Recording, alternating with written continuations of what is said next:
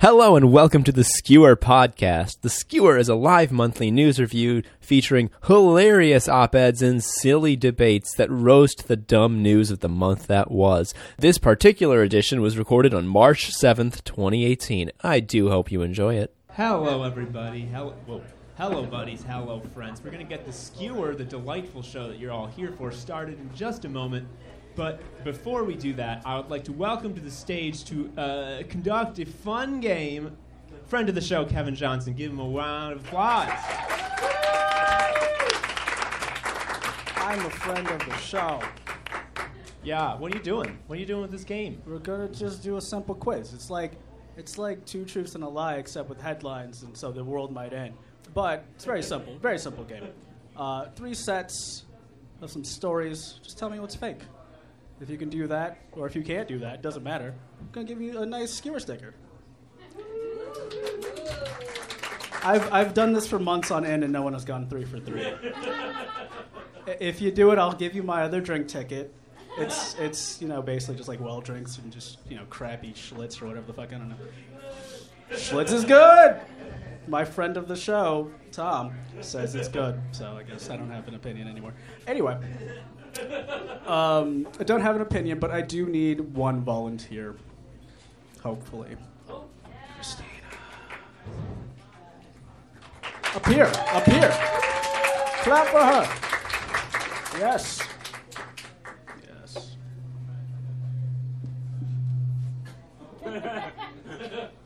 So there's a fun thing of an infinite feedback loop. If you put it in the speaker, then I'll just...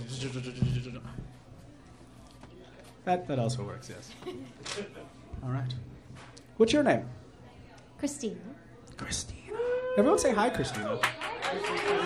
Yay! We did it. Okay. All right. Are you ready? So I'll ever be. Okay, good. All right. First story. Hackers trick the official Vatican news site into declaring that God is an onion. Could be true. Second start. German Olympic athletes are using American beer as Gatorade. I guess it's like water to them. Who cares? Third story.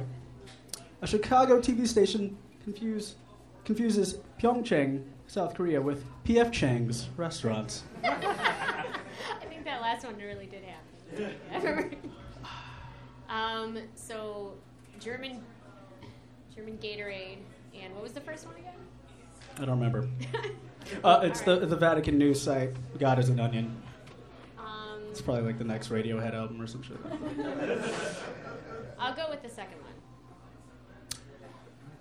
Yeah, that's fair. All right. You did it. Okay.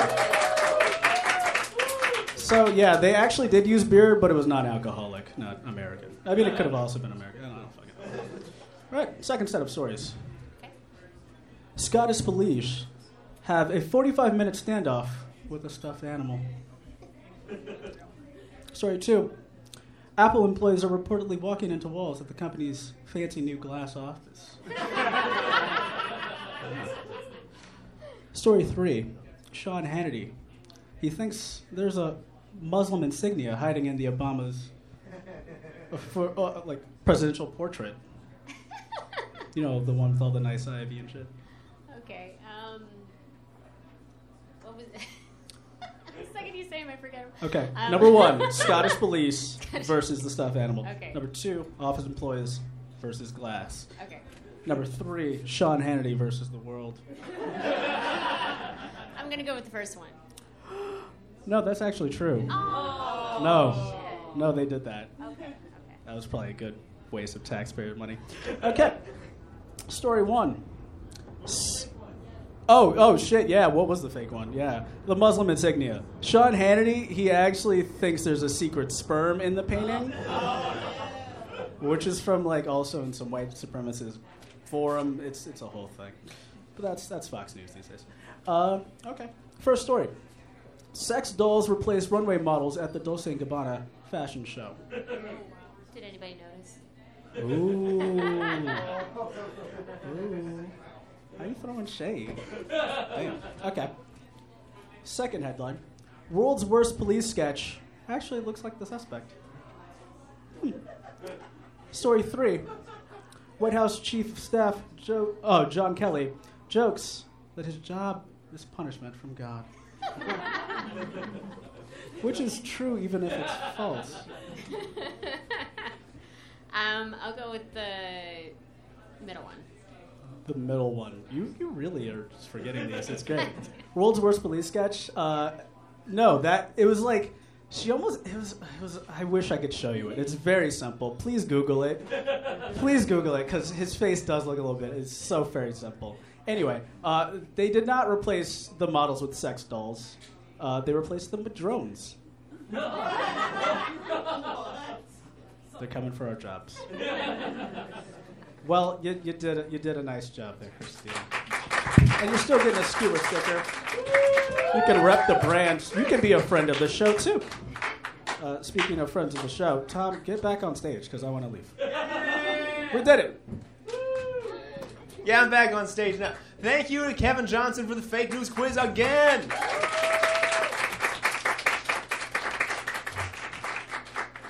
And thank all you wonderful people for coming out to the Skewer tonight. Come on, you thank yourselves. I tricked you. I told you to clap for yourselves, but I'm taking it all.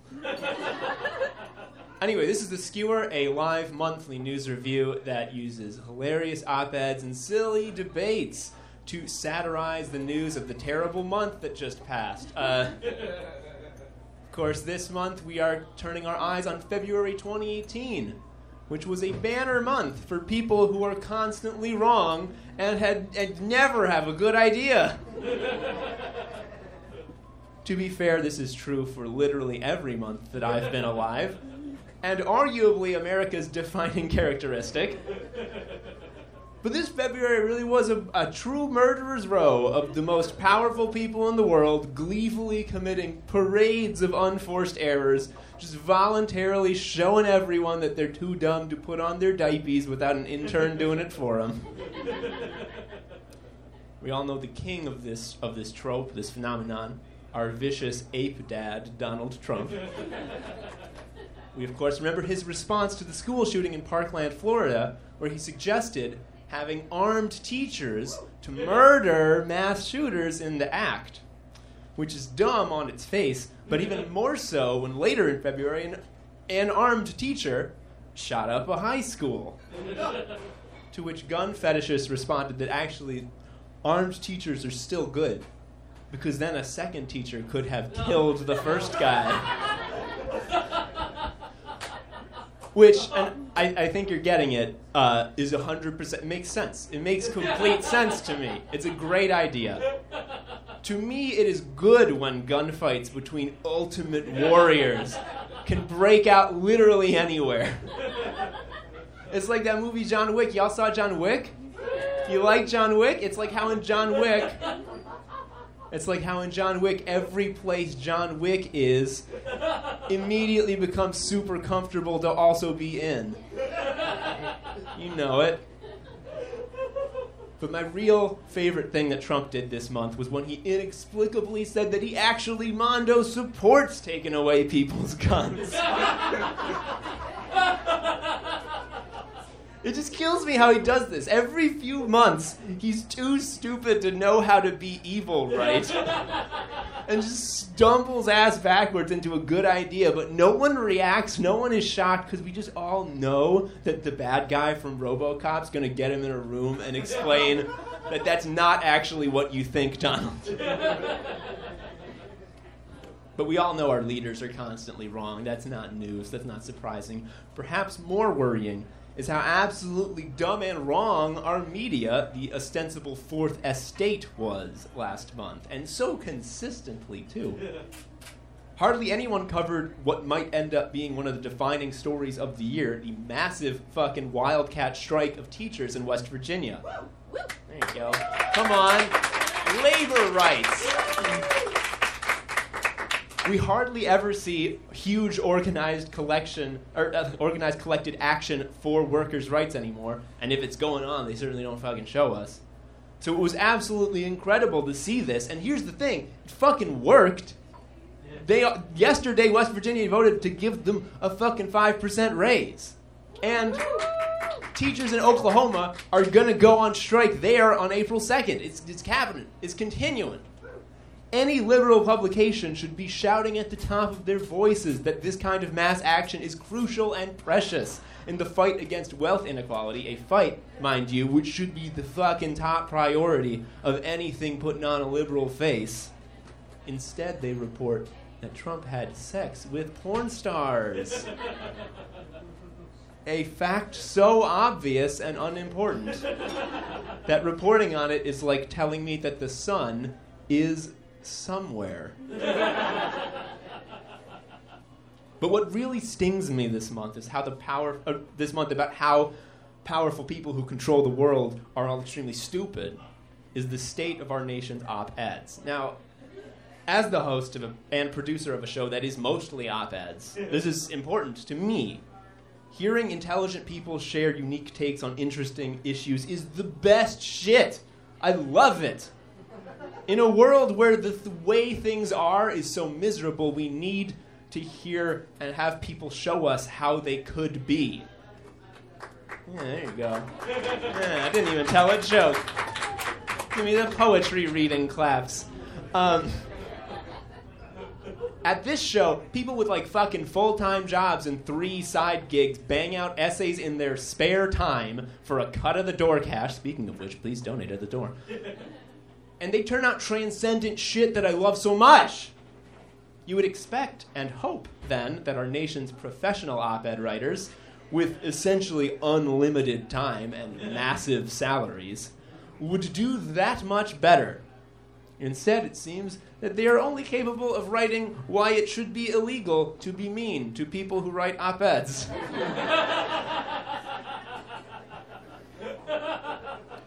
To borrow a page from Kevin's fake news quiz, here are some things that American publications printed in their op-ed sections last month. There are 8. One of them is fake. See if you can spot it. Number 1. A New York Times contributor said that it was mean to ostracize Woody Allen because, at worst, he only sexually assaulted a child once. Number 2, a New York Times contributor said that we should ban porn because it makes the youth too sexually aggressive. Number 3, a New York Magazine contributor said that the same youth that the previous guy said was too sexually aggressive is taking the Me Too movement of punishing sexual aggressors too far. Number 4, that same New York Magazine contributor from the last one said that left-wing students on campus who don't want Nazis to be around are as big a threat to American ideals as white nationalists.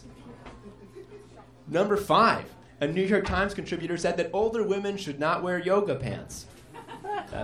That's not in service to a larger point. That's the whole thing. Number 6, an Atlantic contributor wrote that Twitter users criticizing a New York Times contributor's racist tweets shows that left-wing outrage culture is chipping away at democracy. Number 7, a New York Times contributor wrote that people criticizing a colleague's classist tweets was insane and fascistic.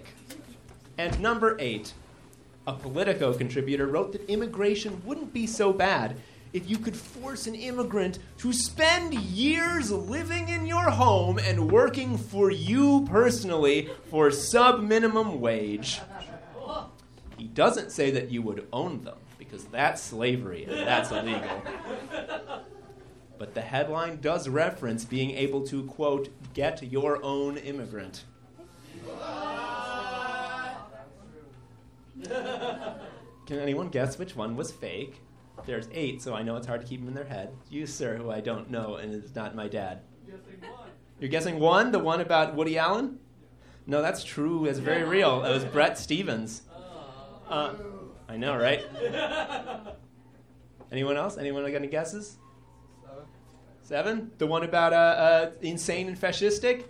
That's kind of on the line because that wasn't an op-ed, that was a tweet, also by Brett Stevens. But all of his colleagues came to his defense and agreed with him. Actually, here's the answer. I tricked you. They're all real as shit. It was a ruse. Here's the fun thing. The authors of these pieces are always this stupid. And they have been hyper-employed by major publications for decades. Where they earn salaries I'll never match in my life. The guy who wrote about making immigrants your slaves is Eric Posner, a law professor at the University of Chicago right now. Yeah, if you or anyone you know goes to U of C, you've paid his salary. The editors defend themselves by saying that it's good when people get mad at the ideas in their pages because diverse ideas should shock you. And I agree when the diverse ideas are well-reasoned and in good faith and not just like, how dare the slavering plebes call me racist. I've seen Hamilton. You know, the black people show that invented rap.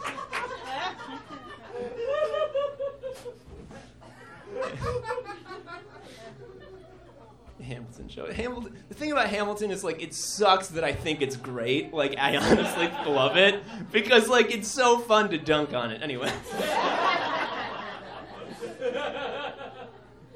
James Bennett, the editor of the New York Times op-ed section, defended his exclusion of any socialist viewpoints because, quote, the New York Times is in favor of capitalism because it has been the greatest engine of... It's been the greatest anti-poverty program and engine of progress that we've seen. Yeah, I wish that wasn't a direct quote. I wish that was me making him look worse for a joke. I mean, like, engine of progress, I'm like, yeah, okay, fair, I'll give you that. But, like, anti-poverty program? The fucking audacity on this boy. But the true shit jewel on the ass crown of this month is when the New York Times hired Quinn Norton, a technology writer who repeatedly used racial and homophobic slurs and is a self-proclaimed good friend of notorious actual Nazi Andrew Ornheimer. I'm not using Nazi in like the SJW lib way where it's someone who doesn't have my opinions. I mean, he's called for the fucking extermination of the Jewish people. Which was then followed by Quinn Norton's immediate firing when people pointed that bullshit out. Norton, of course, then immediately turned around and got an op-ed published in The Atlantic, where she explained, as they all do, how criticizing her is mean and a threat to democracy, and no one is allowed to do it. How it's fine and harmless to use slurs, because they're just fun internet slang, and that as a pacifist, you are actually required to be friends with Nazis so that you can change their minds, which is the dumbest shit I've ever heard. Like, the way you fight Nazis is to defend their targets and make the social cost of being a Nazi impossible to pay. Being a Nazi's fun, normie friend is literally the most enabling thing you can do other than also becoming a Nazi. Give me some of these. Give me some of these these snappies. Yeah, I'm saying the lib things you already think. There's a reason that you feel this instinctive wave of contempt when you hear the phrase Nazi sympathizer, and it's not because actually it's a good thing all liberals should do. Friends, if I got an op-ed in The Atlantic, I would cry. It would be the highlight of my year. I would get it framed. It would feel like my years of work had paid off. I would make a promise to myself to stay at this level and get better and work harder every day. But I'm not constantly wrong. So I will never get one. Quinn Norton is a huge idiot who's always wrong. So she got to spend 15 minutes rubbing a framed photo of her Nazi buddy on her laptop, and then fucking Atlantic published the result on the front page of their website. We can only hope that the tide turns, And if the teens from Parkland, with their media savvy and relentless push for justice and thirst to dunk on fools constantly, if that's any indication, it might. The elections are coming. But until then, there is still power and money in being wrong. And we're suckers for not embracing it. Imagine where I would be if I, too, were wrong. Thank you.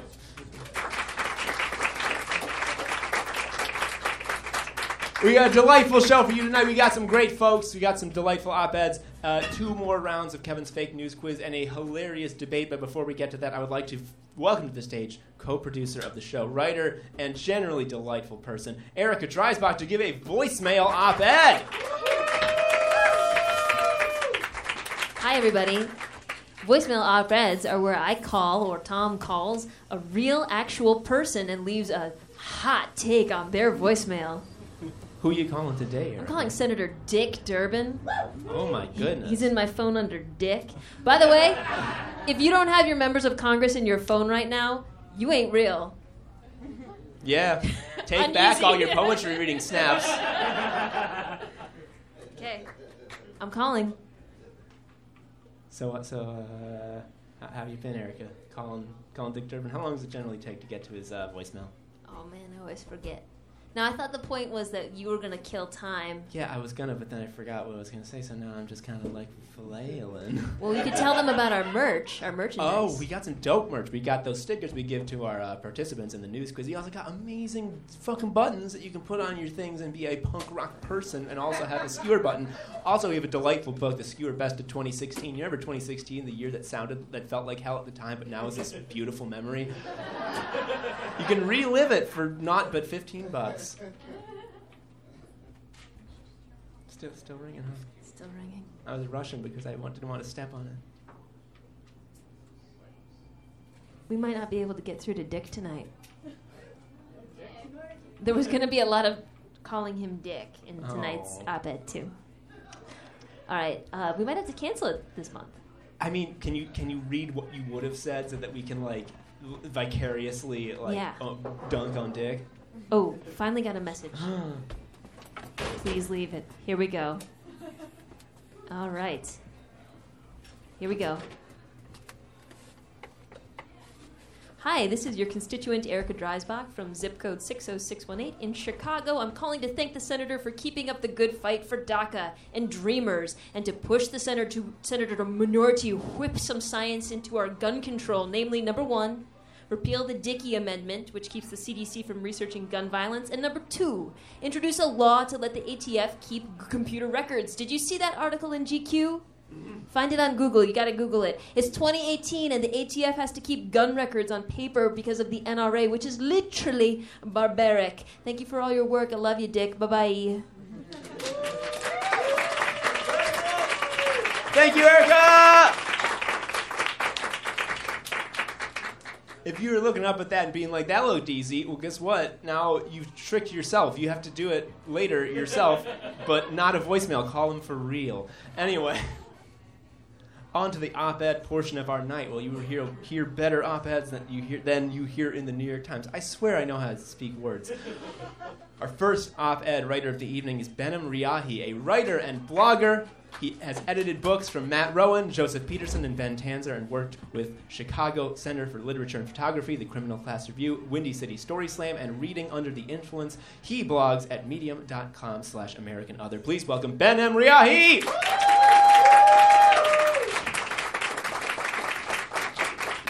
Perfect height. Can we give another round of applause for Tom? Because he's badass.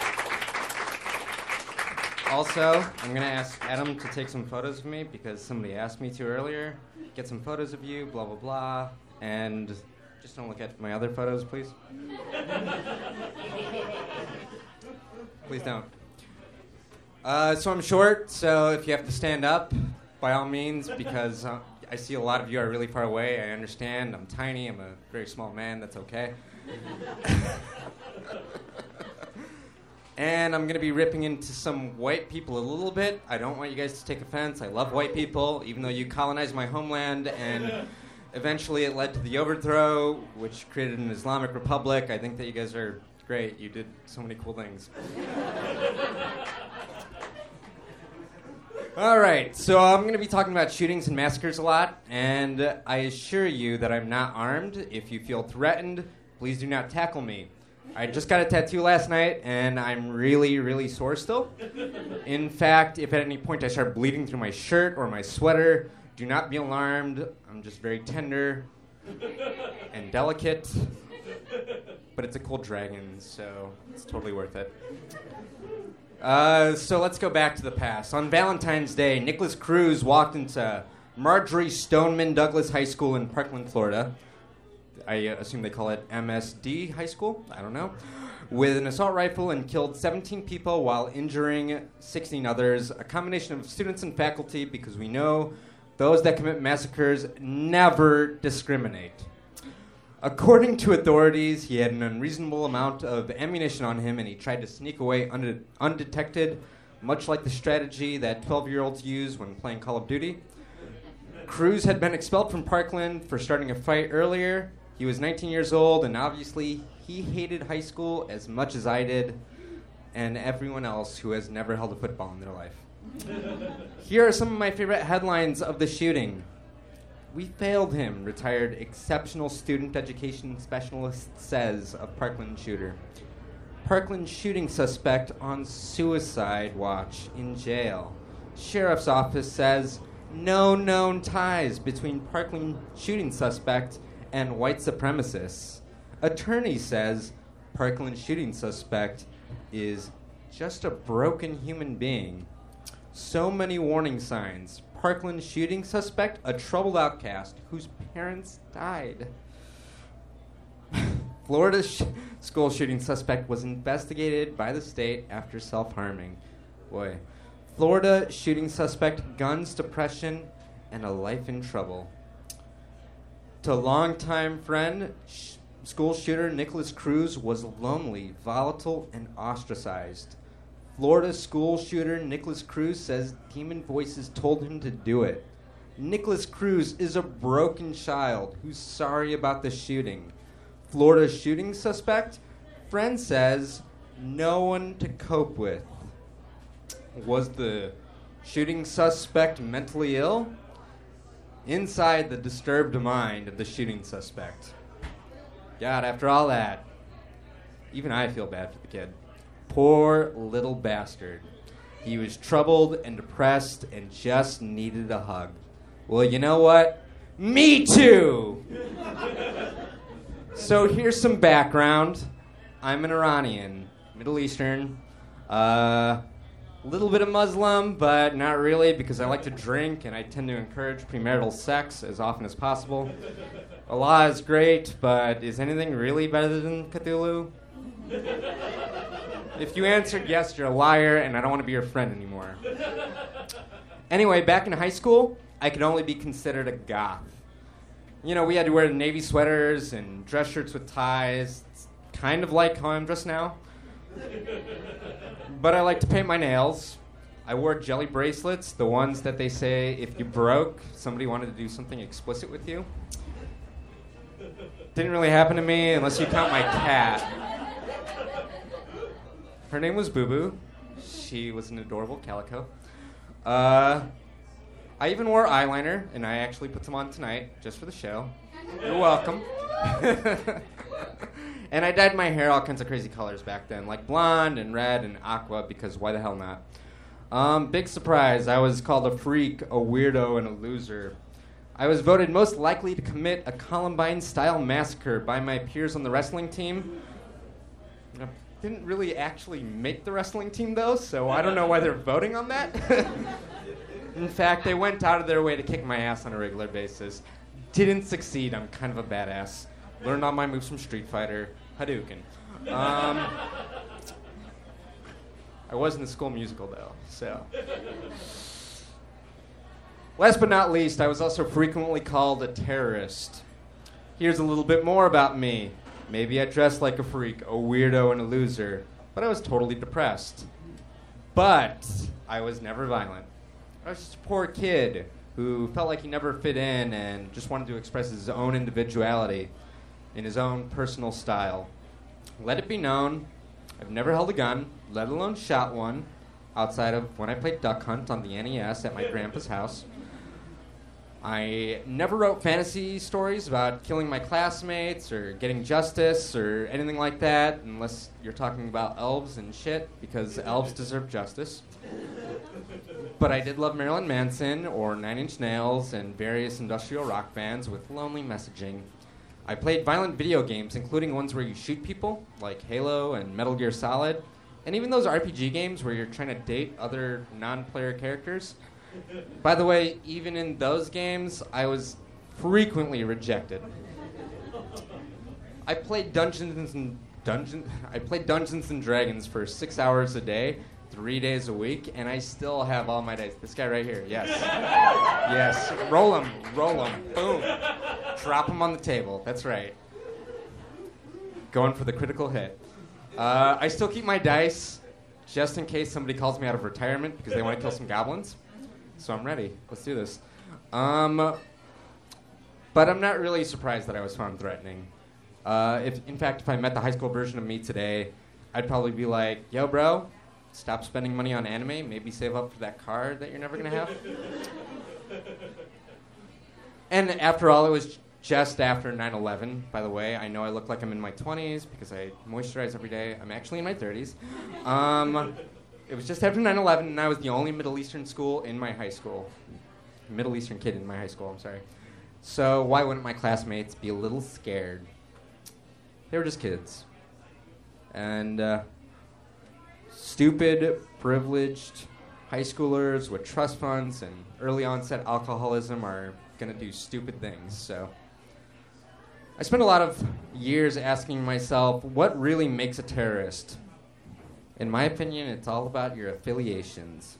Do you associate with a hate group or a collective that might encourage the killing of multiple strangers? If you do, answer yes, and we can talk about this later. Do you talk about killing random people as a way of sending a message, like maybe capitalism sucks? It does. Or maybe your religion is bullshit? It probably is. Does your hate group like to train you in tasks that seem otherwise useless, like flying airplanes or installing bump stocks? Do they have wall hangings or flags celebrating other hate groups? For instance, maybe there's a Genghis Khan era Mongolian tapestry? Or a poster celebrating modern humans wiping out those Neanderthals? Yeah, me too. Or maybe those other two that emphasize the eradication of entire peoples. If you don't know what I'm talking about, we're talking about Old Dixie and the swastika. If you didn't guess that, I'm totally disappointed. Or maybe your group just likes talking about wiping out other peoples. Say, for instance, in large gatherings in the forest where everyone wears white cloaks or burns effigies. Or maybe your groups just like to talk about it on 4chan. If you're on 4chan also, we'll talk about it. Do the people in your hate group like to use the phrase slippery slope unironically? God. Or emphasize free speech rights while condemning the liberal media? If so, you might be a redneck. I mean a terrorist. You know who else was called a terrorist? That guy who shot up that Orlando nightclub 2 years ago. He descended from like an Afghanistani background, and he identified as ISIS on social media, even though he had never actually been in contact with members of ISIS and he wasn't like part of a cell or anything. The truth was that he was a closeted homosexual who wanted to bump off some other gays to prove how straight he was. He felt shamed by society and his religion, so he committed an atrocity that could only be considered an act of terror by the American population because he meant to teach Saul how bad it was to be gay. Honestly, in my opinion, it doesn't make this dude a terrorist. He was just a jerk, like a real big fucking jerk. He wanted to necessitate change through violence, supposing that we adhere to a belief system that he had. but in some ways, his corrupted perspective on what we should or shouldn't accept, molded by American and Islamic ideologies, betrayed him. It was misinterpreted and used as a premise to cause harm. But neither Islam or America are wrong. This guy, Omar, he was. Sometimes terrorism is celebrated too, like the Rebel Alliance in Star Wars, or Guy Fawkes, which we later interpreted as V for Vendetta, or hacktivist groups like Anonymous, which could also be interpreted as Guy Fawkes or V for Vendetta for some reason, because of a stupid mask, I guess. Or that movie Fight Club. These are all ideologies that seem so much more noble, but we don't consider them terrorism. Even though these stories are about actions backed by ideologies that will claim innocent people, I've said that I would kill somebody for a fish taco in the past. What does that make me? Nicholas Cruz, that kid who shot up Parkland, he was a disturbed, stupid kid. Also, he was too old to be hanging around high school. He was 19, for fuck's sake. So if you're looking for red flags. On social media, he declared hatred for specific groups like blacks and Muslims. Some debate that he had ties to white supremacist groups. I assume he hated women because he picked Valentine's Day to shoot up the school on his stupid little rampage. But the media has refrained from calling him a terrorist. Me personally, I don't think he was a terrorist either. Even if he did have ties to hate groups, he wasn't exactly a due-paying member to any of them, except for the NRA. To our knowledge, he didn't march at Charlottesville or take part in a white supremacist ritual by burning crosses or effigies or watching Tim Allen stand-up specials. He was just a dumb kid who hated everyone and meant to cause as much harm as possible. I don't have ties to any strange groups unless you include Planet Fitness, because I got to get my yoga on at least once a month. I've never taken part in a hate ritual unless you want to sit down with me and talk about The Bachelor, because I don't really understand why that's still a show and people still love it. If you like it, that's fine. I'm sorry. You know what? I'm not here to discredit you. I don't know you, but fuck The Bachelor. So.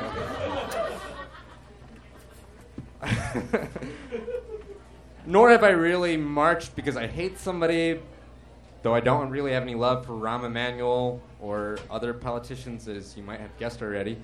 And the only time that I ever thought Tim Allen was any good was in Toy Story. So I can't criticize his entire career, although spotty it is. Wilson, my ass. That's from that Home Improvement. All right, sorry. Honestly, even in my 30s, I'm still just a dumb, disturbed kid. So why would anybody call me a terrorist? Maybe it's just the eyeliner. Thanks.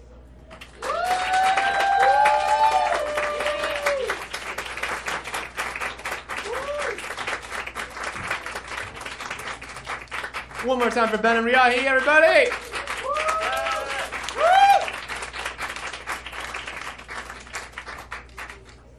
I just want to say Tim Allen's best performance, clearly Galaxy Quest. I agree with you in theory, but Galaxy Quest don't. Our second op-ed reader of the evening is Adam Homer Lawson, the author of the book Animals on Buses, and winner of the Chicago Reader's 2017 Best Nonfiction Writer. Adam Homer Lawson, get on stage! I'm so fucking happy to be here, thank you. The Columbine massacre occurred when I was in 5th grade. The day after, my school held an assembly where our principal signaled myself and my best friend Justin Smith out for being the target of bullying. She assured us that we were loved and that if we were bullied anymore, there would be stern consequences for our offenders. Right? Exactly. What a fucking idiot. So there, in our packed assembly, which for the record was a fucking church, I went to a Catholic school, and if you think that public school funding is scanty, then go to a Catholic school in the South Side. There, in front of the entirety of our school, girls we had crushes on, stained glass angels, teachers that didn't know we were fucking dorks.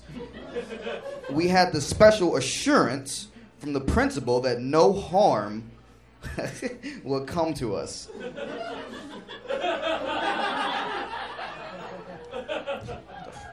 This fucking doctrine, right? Where the fuck was I? I did too much crowd hamming. This fucking doctrine made us even bigger, more delectable targets. Like plump, steaming, juicy ribeyes. And our bullies were salivating feral jackals who snarled and grinned menacingly. Erect with the idea of the next time they get to steal our Pokemon cards and smash our heads together. My first kiss was with Justin Smith after one of our main bullies, Kenneth Austin, smashed our heads together. Our lips touched. Our lips touched, and Justin's big chapped lips and I'll never forget his shrapnel-like jagged skin. We fucking touched lips. Kissed Justin, first kiss. Justin Smith identifies as gay now, and he lives in a housing commune with other queer people in Southern Illinois, and every time we talked, I demand he thank me for opening his eyes.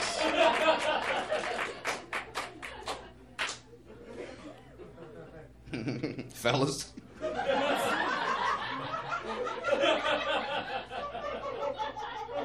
Whatever. That's dumb.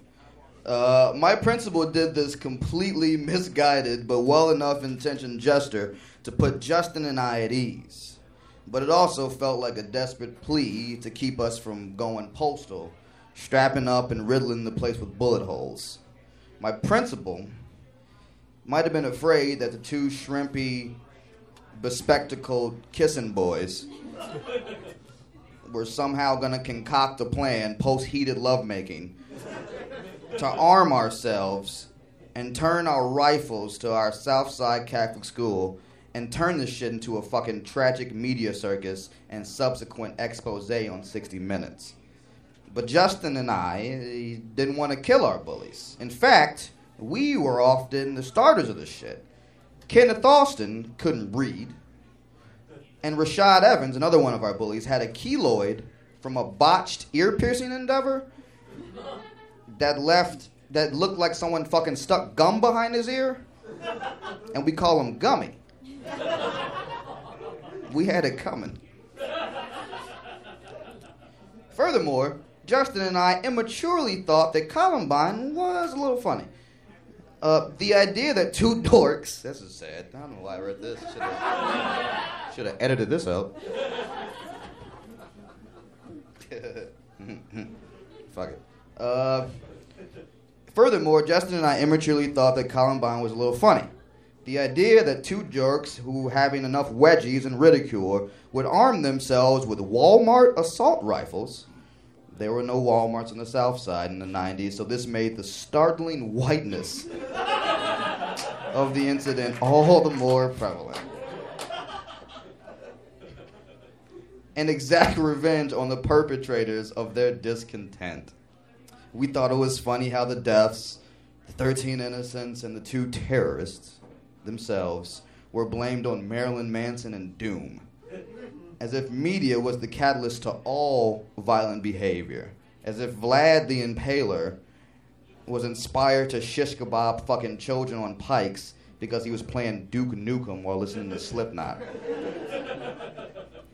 No one ever blamed the parents, which I guess is a fucking black thing, right? Because my parents wouldn't let me fucking leave the house with Mitch Mac socks, let alone a fucking duffel bag full of fucking rifles. Who the fuck is watching you guys? Tom, I know your dad's here. What the fuck happened?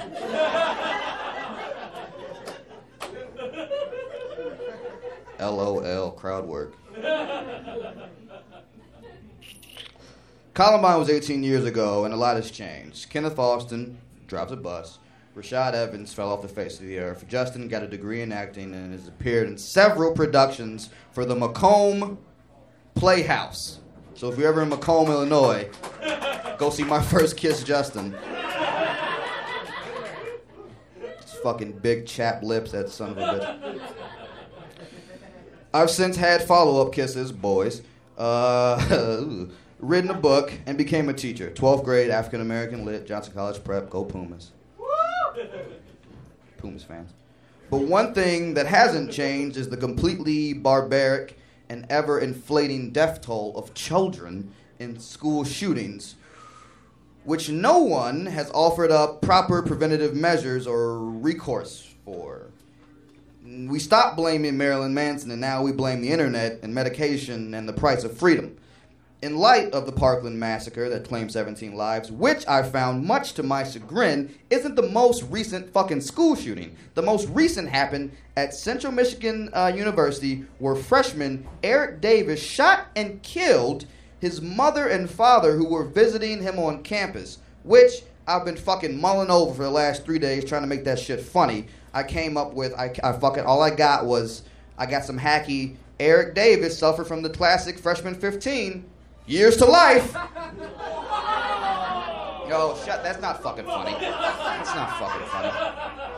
To the downright completely unfunny, fraternity pledges are getting out of hand. Killed his parents, and you guys are laughing at that.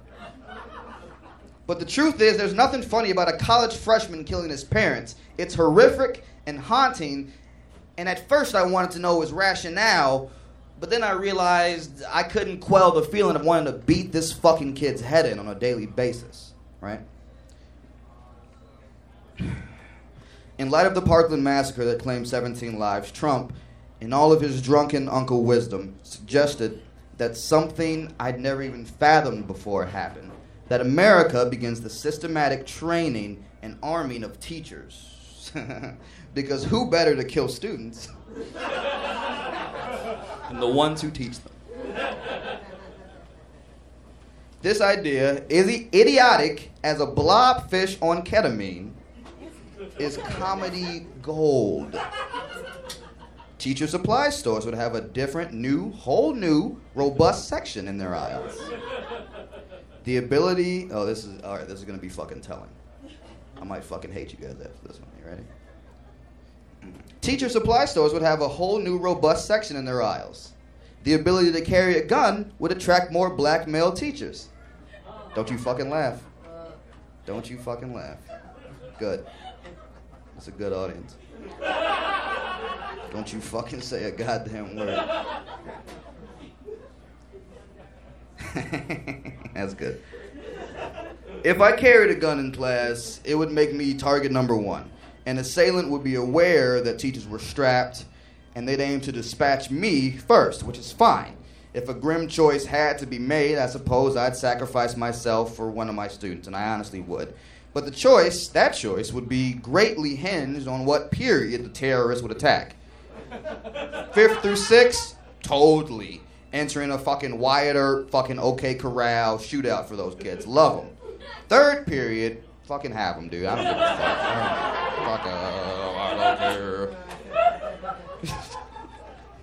fuck. I don't give a fuck about them.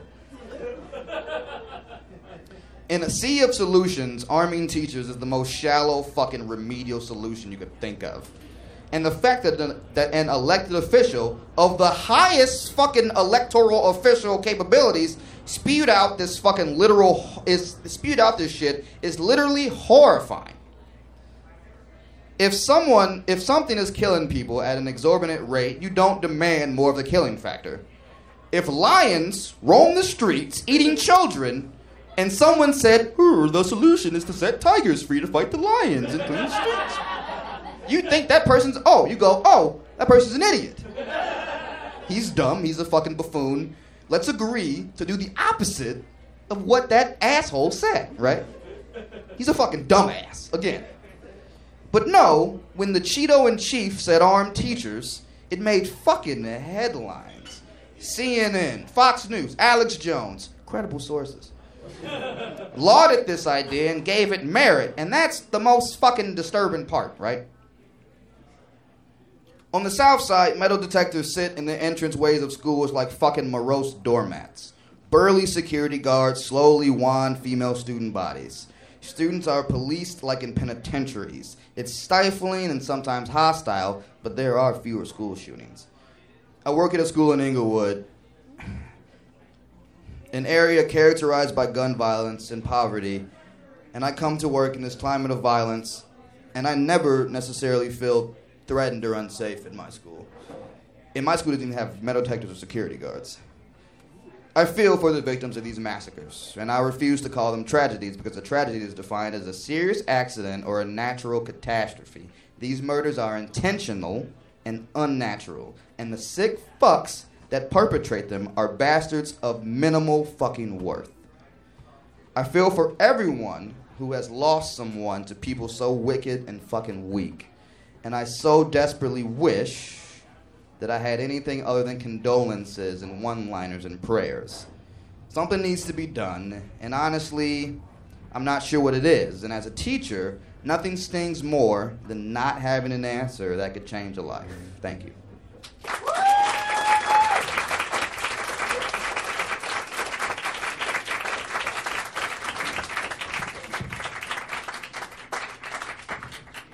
Keep it going for Adam Homer Lawson. Thank you so much. That was fantastic.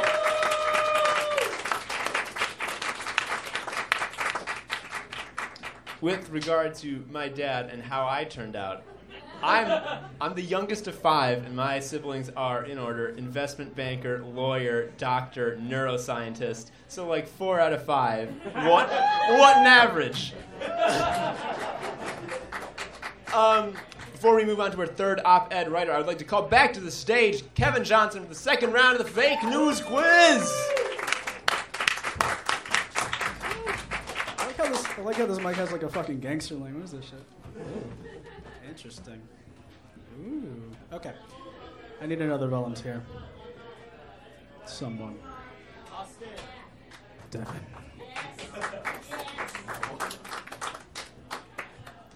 What's your name? I am Devin. Okay, that's cool.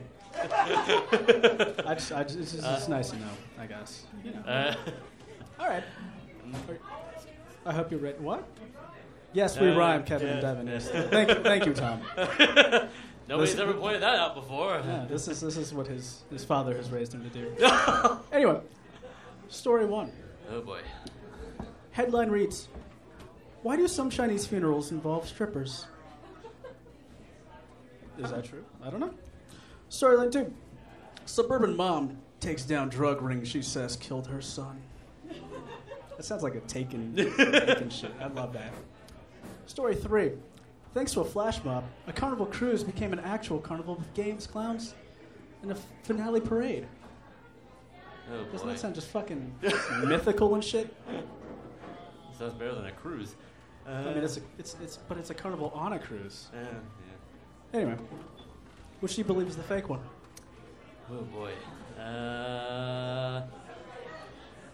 I'm gonna go with the first one.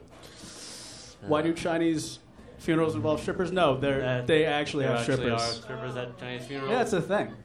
Because like the more people you have, I guess like you're just seen as cooler. Yeah. So why not have strippers at your funeral? That's I don't know, whatever. So the actual fake one is the carnival one. There was actually all hell broke loose.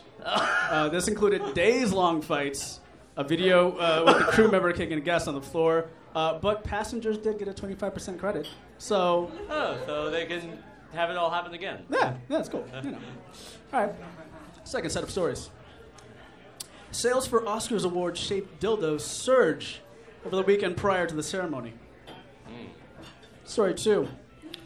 Norway's Olympic team bought 15,000 eggs due to a Google translation mistake. I don't know how the fuck that happens. Story 3. Despite Parkland's oppositions, Florida House panel votes to arm the teachers. Ooh. Is that true? You want none of those to be true. Yeah.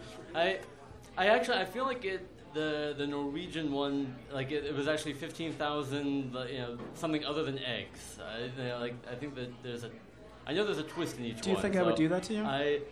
That's how Change this it works. to be something that's not eggs? Would I do that to you? I know it's not personal. I'll go with that one, yeah. No, they bought a whole bunch of fucking eggs. No, that totally fucking happened. They are also arming the teachers and fucking Parkland. Yeah, I figured that was true. The first one is not true though. There's not an Oscar award shaped dildo. It is actually made to resemble the penis from the creature from The Shape of Water. Yeah. Also, I found this on the internet while I was looking that up. There's also a vibrator that after your climax will order pizza for you. I think it's called the Rub Grub. Just in case you want to Google that. I don't fucking know. I couldn't. I'll believe you. Okay, whatever. Anyway. All right. Third set of stories. A male escort exposes 36 priests in a file sent to the Vatican containing explicit WhatsApp chats and erotic photos. That's pretty crazy, right? Only 36? Fair. This is the Vatican, though. I think it's smaller. I don't know what the fuck. All right, second headline. A Girl Scout is in trouble after handing out 300 boxes of cookies and samples of weed outside of a medical dispensary. Story 3. Suspect caught on video hiding crack cocaine in the ceiling at a police headquarters. I can see that happening. I'll stick with my first guess. Actually, I think the first one it's probably more than 36, or maybe that's the answer that. I feel like I should be so much more technical with you in the future. No, it is only 36. Oh. But I mean, it's one dude with 36 priests in the Vatican, so I don't fucking know how to Exactly, do it's that. a small community. He's probably the only escort. Yeah. That's kind of miles. Yeah. It's like it's a mom and pop shop. You know, just, no. The incorrect story is the Girl Scout. She was outside of a medical dispensary, but she did not touch the devil's lettuce. So there you go. Hey, So you get a nice sticker. That's good. That's good.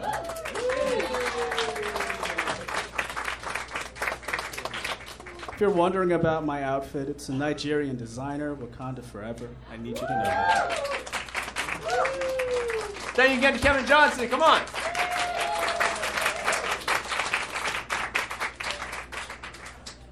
Continuing right along with our op-eds this evening, our third writer is a writer, storyteller, and podcaster who contributes at Ho Mag, appeared in Gaper's Block, Book Riot, and Dose, among others, has performed in countless live lit shows across the city, and is the co-host of the podcast XX Will Travel, a show geared towards independent women travelers. Please welcome Inez Belina.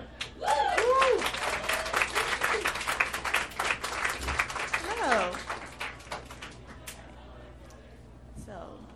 The Oscars are usually a misguided, bloated, out-of-touch demonstration of excess and self-importance, and I love every single second of the never-ending ceremony. There are years where the Myopic Academy will make terrible choices in their Best Picture nominations. This year, however, did not include any crash-type wreckage. You had the Still works, yeah. You had the luscious beauty of Call Me By Your Name, the divisive but exquisitely acted 3 billboards. To keep all our dads comfortable, they stuffed 2 World War II films and threw one in with Meryl Streep. Not a single person in the world has seen The Phantom Thread, but that only made it more alluring. And of course, there were the 3 movies battling over my very contested heart: Get Out, Lady Bird, and The Shape of Water. On Sunday, I fulfilled every Republican's worst nightmare, because I was only rooting for minorities and white women at the Oscars, regardless of any white man's talent or genius. I was all about voting with my vagina, sticking with my own, and being a snowflake ally. And all 3 of those movies received my unequivocal cheers as the night went on. And after Bonnie and Clyde announced a winner without fucking up, I tipped my hat to The Shape of Water and was set on forgetting the whole lot until next year's crop. And that was the plan, until I saw the reactions rolling in on social media. Now, to be fair, most people weren't mad per se. The majority agreed that the love story between a mute woman and a sea monster in Cold War Baltimore, who must find a way to save the creature from a hostile government agent, was lovely, expertly directed, and entertaining enough. But vast swaths of the internet were in the midst of a collective shrug. The words safe choice kept making the rounds, a phrase I never thought would be attributed to a movie where a woman has sex with a fish. Beautiful fairy tale with no depth, said one friend who shall remain anonymous. It didn't push the movie genre forward, said an internet stranger who shall too remain anonymous because I have no idea who they are. But what I kept seeing over and over was a variation of the following. I wanted a movie that dealt with real issues to win and not some fantasy romance set in the past that involves aquapine. And this particular hot take made my blood boil, to the point where I didn't even engage with internet infighting. Instead, I kept it pent up until today, where I have an audience hostage to my every word. All those liberal art degrees in critical theory at Oberlin that our generation received seem to have been for naught. For it is precisely because of the aquapine that this movie deserves its Best Picture win. In fact, the whole allegory of the aquapine is so over-the-top obvious, I'm legit surprised I have to break it down. On the other hand, I'm pretty used to explaining Latin American shit to the other, so I'm prepared to die on this hill. And yes, it is Latin American shit, a detail that I believe many have forgotten.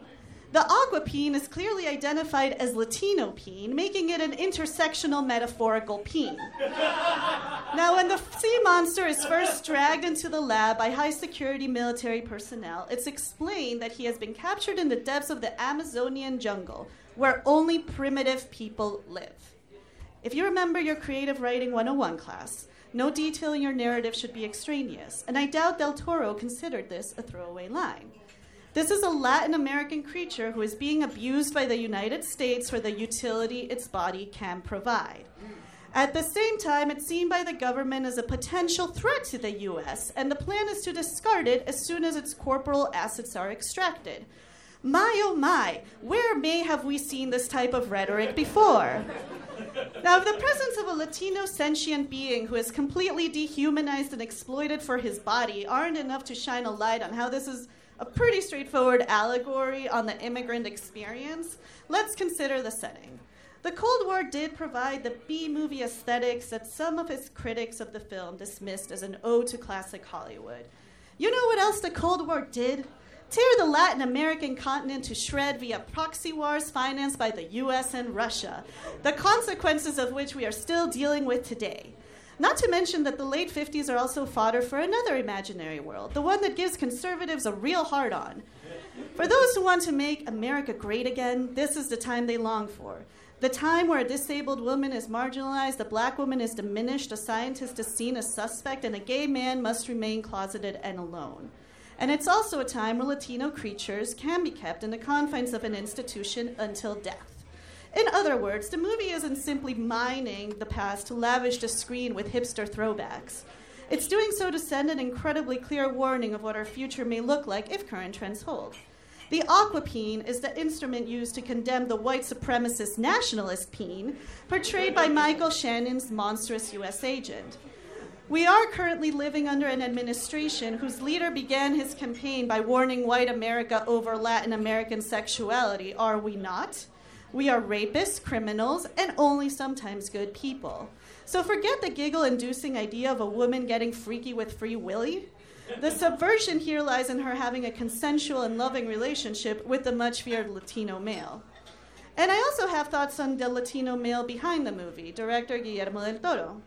Now, he may look like an adorable, overgrown hobbit, but when it comes to Hollywood, he should best be described as a unicorn. The number of Latino directors working at his level are so few that they were statistically insignificant in a demographic report on directors from 2007 to 2017. For a whole decade, there were so few Latino directors, their presence didn't even merit its own slice in a pie chart. And if you break it down by gender, it gets even worse, as it usually does. Only one Latina worked as a director during that time frame. We don't fare much better on screen than we do behind the camera. Despite being the largest minority group in the country and comprising 18% of the total population, we only had 3% of the speaking roles in the top movies of 2016. And to add insult to injury, we're actually the most frequent movie-going demographic in the country. Anyone who's ever flipped through a Spanish-language channel can attest to the following. Latinos will watch any movie, regardless of its artistic achievement. It's the reason why White Chicks holds legendary status in Latin America, why Jackie Chan is revered, and why there is a Jean-Claude Van Damme vehicle on in a Latino household at any given moment. To have one of our own make it is nothing short of miraculous, and that should be enough to pull at people's heartstrings, even without mentioning the constant attack of Latino communities in our current political state. ICE arrests have increased by 41% in 1 year. And within that 41%, arrests of non-criminal, undocumented immigrants have increased by 171%. The victory of a Mexican immigrant should have been celebrated as a big fuck you to Trump. But instead, it got dubbed as safe. And there's always some smug asshole who will pipe up and say, well, actually, Latinos are an ethnicity, not a race, and Del Toro is a white Mexican, ergo. Ergo what? First off, thanks for explaining the obvious to a Peruvian who's lived all over Latin America and has family members whose shades go from Hitler Youth to Wakanda Citizen. If we were south of the border, I would gladly rant about colorism, Eurocentrism, socioeconomic inequality, privilege, etc. at all. But we're not, and I have yet to encounter one Latino who hasn't had to claw their way out of some bigoted situation, regardless of their looks, background, or socioeconomic status. And it's a tactic that's often used every time a Latino rises to prominence. Emma Gonzalez is not brown enough because she lives in a hoity-toity Florida suburb. Gina Rodriguez is not Latina enough because she doesn't speak Spanish. Amara La Negra can't be placed anywhere because the idea of being black and Latina is too much for the binary framework under which so many people operate. So on and so forth. The dismissal of a Latino that doesn't fit within the feel-good narrative of our most Bernie bro sensibilities is a convenient tool. You can live in a perpetual state of liberal guilt by saying you want more Latinos in the media and then disregard their actual contributions without feeling like a traitor to the cause. It might not make you a peen, but it certainly makes you a dick. In short, there's a reason Del Toro's more impressive Pan's Labyrinth was relegated to Best Foreign Film despite being nominated in other categories in the 2006 Oscars. And it's not because he's too white for a Mexican. Look, maybe the Aquapine allegory got lost on the Academy voters and they only did reward the movie for its cinematography, its love story, and its obsession with movie-making magic. It wouldn't be the first time a Latin American artist hit their message with such finesse that the powers of be thought of it as harmless. We are a region used to dealing with censor, suppression of freedom of expression, book bans, persecution, and more. So used to dealing with it that one of the most prolific genres in our canon, in both literature and movies, is precisely the allegory. As the post-colonial theorist Frederick Jameson explained in his essay on the subject, Latin America has a tradition of creating stories where the private individual destiny is always an allegory of the embattled situation of the public culture and society. Del Toro has spent his career criticizing systems of power through this way and their effects on the most oppressed, and in doing so, he inserts himself in a long-standing Latin American tradition. Perhaps asking the dinosaurs at the Academy to understand his deeper meaning is too much, but I expected more from my younger peers who appeared to be blind to subtle forms of resistance, even one as subtle as an aquapine hitting them in the face. Now, this isn't to say The Shape of Water was, in my view, superior to my other two faves. It simply means that its place as a Best Picture win deserves more revolutionary credit than it's being given. At the end of the day, my need to argue this has less to do with its merit over one movie or the other, and more to do with an Academy that is so closed off to real inclusion that we only get a tiny crumb to be divided among too many worthy contenders, leaving so many of us unsatisfied and too many of us feeling robbed. Thank you.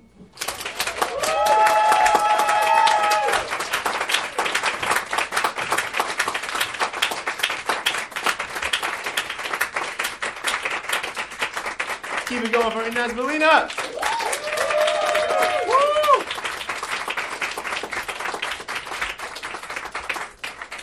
All right. Our last op-ed reader of the night is a musician and comedian who performs sometimes, not tonight. Tonight?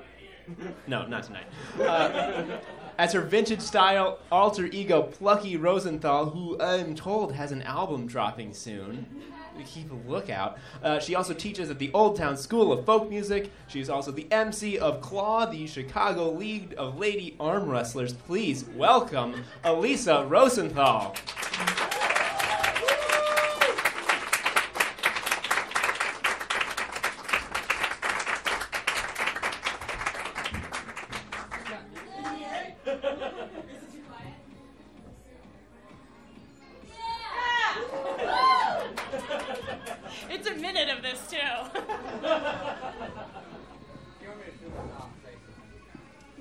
just auto go to it.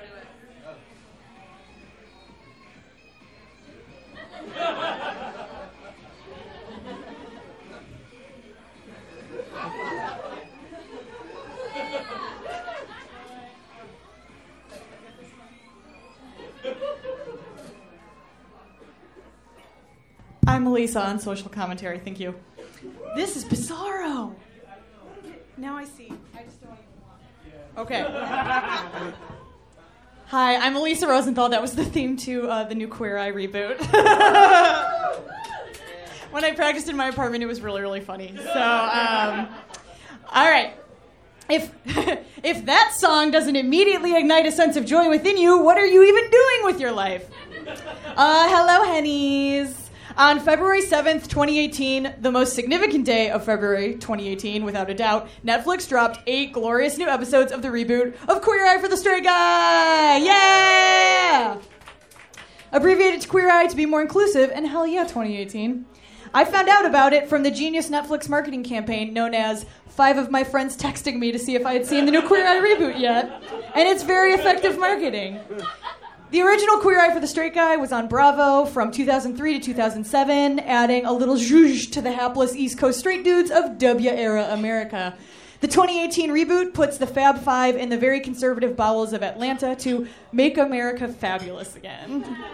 It might not be the show we deserve, but it's the show we need. Much as the original 5, Carson Kressley, Ted Allen, Jay Rodriguez, Tom Something, and Kyan will always hold a special place in my heart. The reboot casting could not be more on point. It's 5 men who represent different and complex walks of gay life, and it's exciting to see more types of men represented in the media. I know. It sounds sassy. The world probably doesn't need another man represented in anything for the rest of time. But there is significance to seeing more men who are gay and black, men who are gay and religious, and men who are wearing bandana headbands and army fatigue onesies. There's Bobby Burke, home redecorating specialist, here to have hard conversations with you about where homosexuality fits in with Christianity and clear all the shit out of your house while framing all the pictures of your loved ones you keep meaning to put up. Seriously, Bobby, please come to my apartment and do this. Can there be a Queer Eye for the Kinsey Scale 2 gal? There's Tan France, fashion. His beautiful silver hair is as tall as how low his shirts are unbuttoned. And he will make you want to wear all the prints and speak in a debatedly Liverpudlian accent. He's Pakistani, he's Muslim, he's married. He does the most amazing Miss India walk you will ever see. There's Anthony Porowski. Is anyone following him? Okay, well, let me get you up to snuff. I was like, this crowd definitely has already binged Queer Eye. That's what this is written about. Okay. Anthony Porowski, Food and Wine. He's currently the center of major internet conspiracies, wondering if he can even cook. He's only ever been showed, like, preparing guacamole. He made a salad out of grapefruit. He made sangria. That's, like, about it. It is, yeah. And he's today the subject of a New York Times article that came out called Anthony Porowski Can Cook. He's great at holding avocados and space for fragile men. There's Karamo Brown, culture, which is definitely a thing. He was on The Real World, so... And he has the best chiseled facial hair I've ever seen. He can have the tough conversations about being a man who's black and gay, including the crux of the entire series, which puts him in a car with a man who's a southern white cop. It's really good TV. And last, but certainly not least, there's Jonathan Van Ness, who lives his life in capital letters, yes. When a friend asked me who my favorite one on Queer Eye was, I responded, you know, the one with the beard, who's a bit much, but I'm into it. You might know JVN from his Funny or Die show, Gay of Thrones, in which he recaps Game of Thrones episodes while doing people's hair. He's in charge of grooming, and I love him for his embracing of body hair and also referring to all people and inanimate objects as she. This show, I don't know how they do it. The combination of pathos and ethos and eros makes for the most goddamn delightful 45-minute experience you can have. It's 5 fantastic TV personalities doing emotional labor for men barely hanging on to the confines of masculinity with deeply effective producing decisions where they can, like, box out their feelings or be firemen dancing for charity. I would realize around minute 30 in every episode that I had a huge, doofy grin on my face. I never knew I could smile so large while sobbing so hard at the same time. I swear I don't work for Netflix. Watch it or don't. I don't care. But I had a big experience. This show makes me want to be a better man.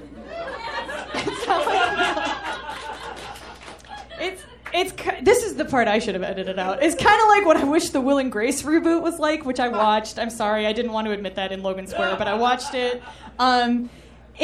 It feels like we went back in time and all our old friends are there, but somehow with Queer Eye, it's updated for what today is actually like. Will and Grace makes me feel like, okay, these actors don't age, but how are sitcoms still around? I don't know. Okay, back to Queer Eye. I only have one qualm with an otherwise flawless franchise. There is an inherent misogyny to it. It's only for men. The original series has a short-lived spin-off that I never saw called Queer Eye for the Straight Girl. I don't remember this at all. It ran for maybe like 5 months. I do truly believe the world would be a truly better place the more men just get better. But it's interesting to grapple with why this show feels good and why it's successful. What is it that feels safer to produce and develop shows about men than it is to put energy towards women in a way that isn't pandering? Any sort of eye for any sort of gal would be valuable. They could, like, teach you how to fix your bike, or put on black liquid eyeliner, or, like, draft that text back to him. I don't know. I would watch the shit out of that show. Teach me how to do any of those things. Oh, there we go. This show got me to finish... Oh, no. Okay. But the show takes the angle of making these men better, usually for the sake of the women in their lives, which has it passing a sort of alternate universe reverse Bechdel test, in a way. You can go into the kitchen and make a meal. You can put a little effort into your appearance. You can have the hard conversations with the women in your family that will make your life more fulfilling and richer. This show got me to finish some home improvement projects I've been putting off and care a little more about making sure, I don't know, my nails look nice and my outfits are thought out. I pitted an avocado with confidence. Thank you, Anthony. I kind of want to buy a water pick, though I suspect that one was purely product placement and they didn't actually give a shit if AJ flossed or not. If you start watching this show, you too might find yourself wanting to care for yourself a little more. And you'll have 5 brand new people you'll have to follow on Instagram because goddamn are these modern day celebrities good at what they do. Please, 8 episodes weren't nearly enough, and I need another season like stat. Please come to Chicago Fab 5. We'll welcome you with open arms, and we can drink the alcoholic sangria together you definitely accidentally served to children in the Bobby Camp episode. It's been bothering me this whole time. Then we'll drive off into the sunset in our black SUV together to hang out in our Fab 5 loft that we just always are in all the time, amongst the exposed brick and monochromed outfits, cuddled up in front of our one big TV, cheering on the men in our lives. They didn't think they could like a gay guy so much, and we didn't think we could like a conservative Southern Southern straight guy as much either. And here we all are, America. Thank you.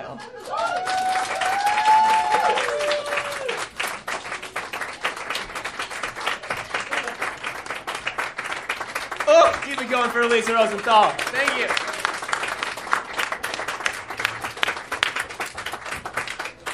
Oh, gosh. And thank you to all our great op-ed readers tonight. Come on, another one. Yeah. If you're like, those people were so good, I love their writing and performances, if only there was some way I could repay them. Well, I see right with my little eye a plastic bucket that says tips. I can't read it. It probably says something to the effect of tips for performers, because that's what it is. You put money in there. We're going to split that evenly between all the delightful people you see up here on this stage tonight. So if you think they're good and you're like, art is worth paying for, you can do it. But if like you don't have cash, like that's fine too. You don't have to. It's technically free. Yeah, that'll do. Before we get on to the debate, the final portion of the evening, I would like to call back to the stage for the final time, Kevin Johnson with the Fake News Quiz.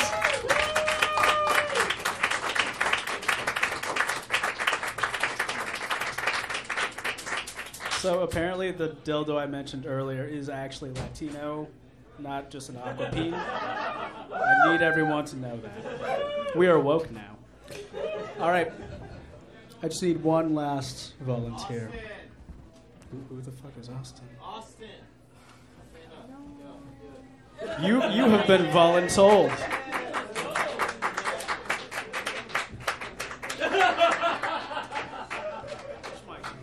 You're tall. You take that one. Hi. Hi.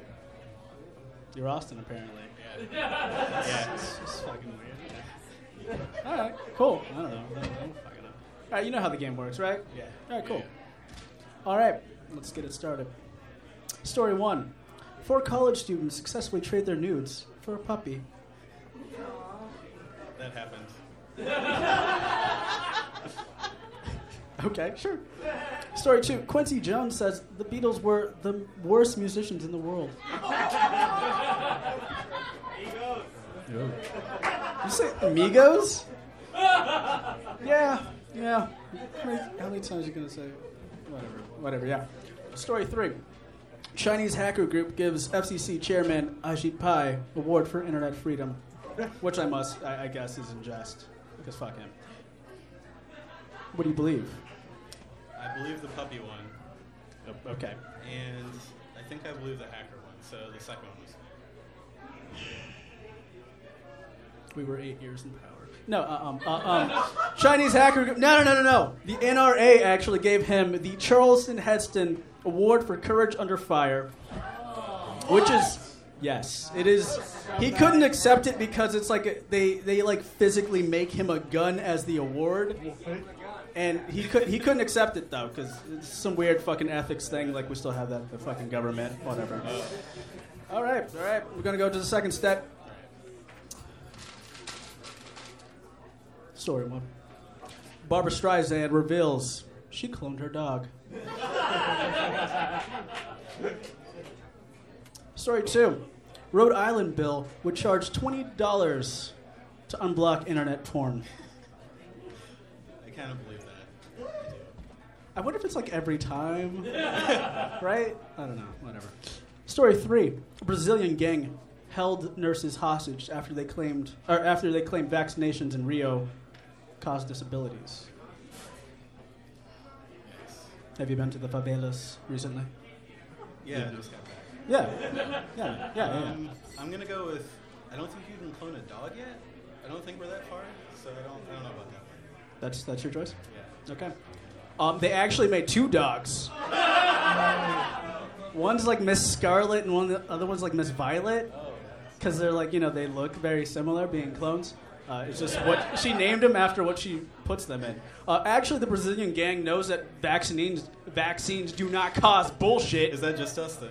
Yeah, I guess that's just us. They held nurses hostage so they could vaccinate against fucking I forget what the fuck it was, but against some shit. I didn't write it down. They made them get vaccinations. Yeah, they made them get vaccinations. Okay. They were like, we're good to the people. It's like some fucking Robin Hood. Here? No. As we have heard, they don't want Brazilians in the country, so it probably wouldn't work out. It's unfortunate, really it is. Okay. Third set of stories. To apparently continue fueling conspiracy theories, Madame Tussauds Wax Museum released a sculpture of Elvis with a beating heart and a warm torso. Is that fucking weird? Yeah, I don't see why not. I believe that. That seems fun. Yeah, it seems like I don't know what white people do. I don't know. That's probably it. Story 2. Married father defends his sex robot as part of the family. Yeah, I think I believe that one too. Like, regardless of if that's true, that's gonna happen in the future so much. It's my sex box and her name is Sony. Anyway, story 3. Texas man who wanted to join ISIS sent the terror group his resume and cover letter. I believe all of those things. That's weird. They're all true. No, they're not. They're not all true. Okay, let's go with the sex robot one. No, that happened. Oh. Please, oh my God. All right. No, please. Oh, no. Defend that sex robot with your life. The fake one is Madame Tussauds. There is a beating heart and a warm torso in one of these statues, but it was actually Tom Hardy for some weird fucking reason. Like, why did you do that with fucking, like, Bane? I don't fucking know. But thank you for coming up here. Get yourself one of these Skewer stickers. You done did it. Gonna welcome up Tom to get this debate started. Thank you, Kevin! Legit, when you said Tom Hardy just now, my mind thought Ed Hardy, and I'm like, what? Excuse me? Anyway.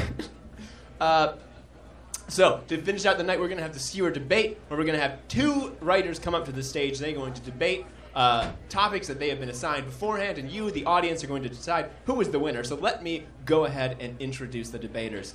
First, we have a freelance film and theater producer and staff writer on award-winning serial fiction podcast Pleasure Town, and content producer / editor for the gaming podcast Tabletop Potluck. Please welcome Ray Goldberg.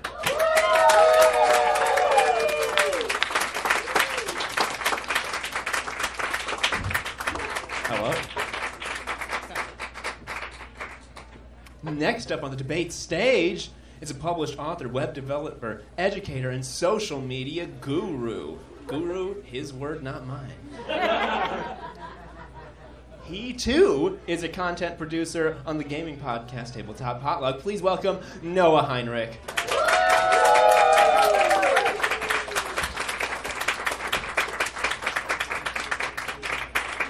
So what are these fine folks going to be debating? Well, let me go ahead and tell you. This month, the Winter Olympics occurred. You may recall those. And the Winter Olympic is a bunch of fine sports that we all love. We all love to see the sports.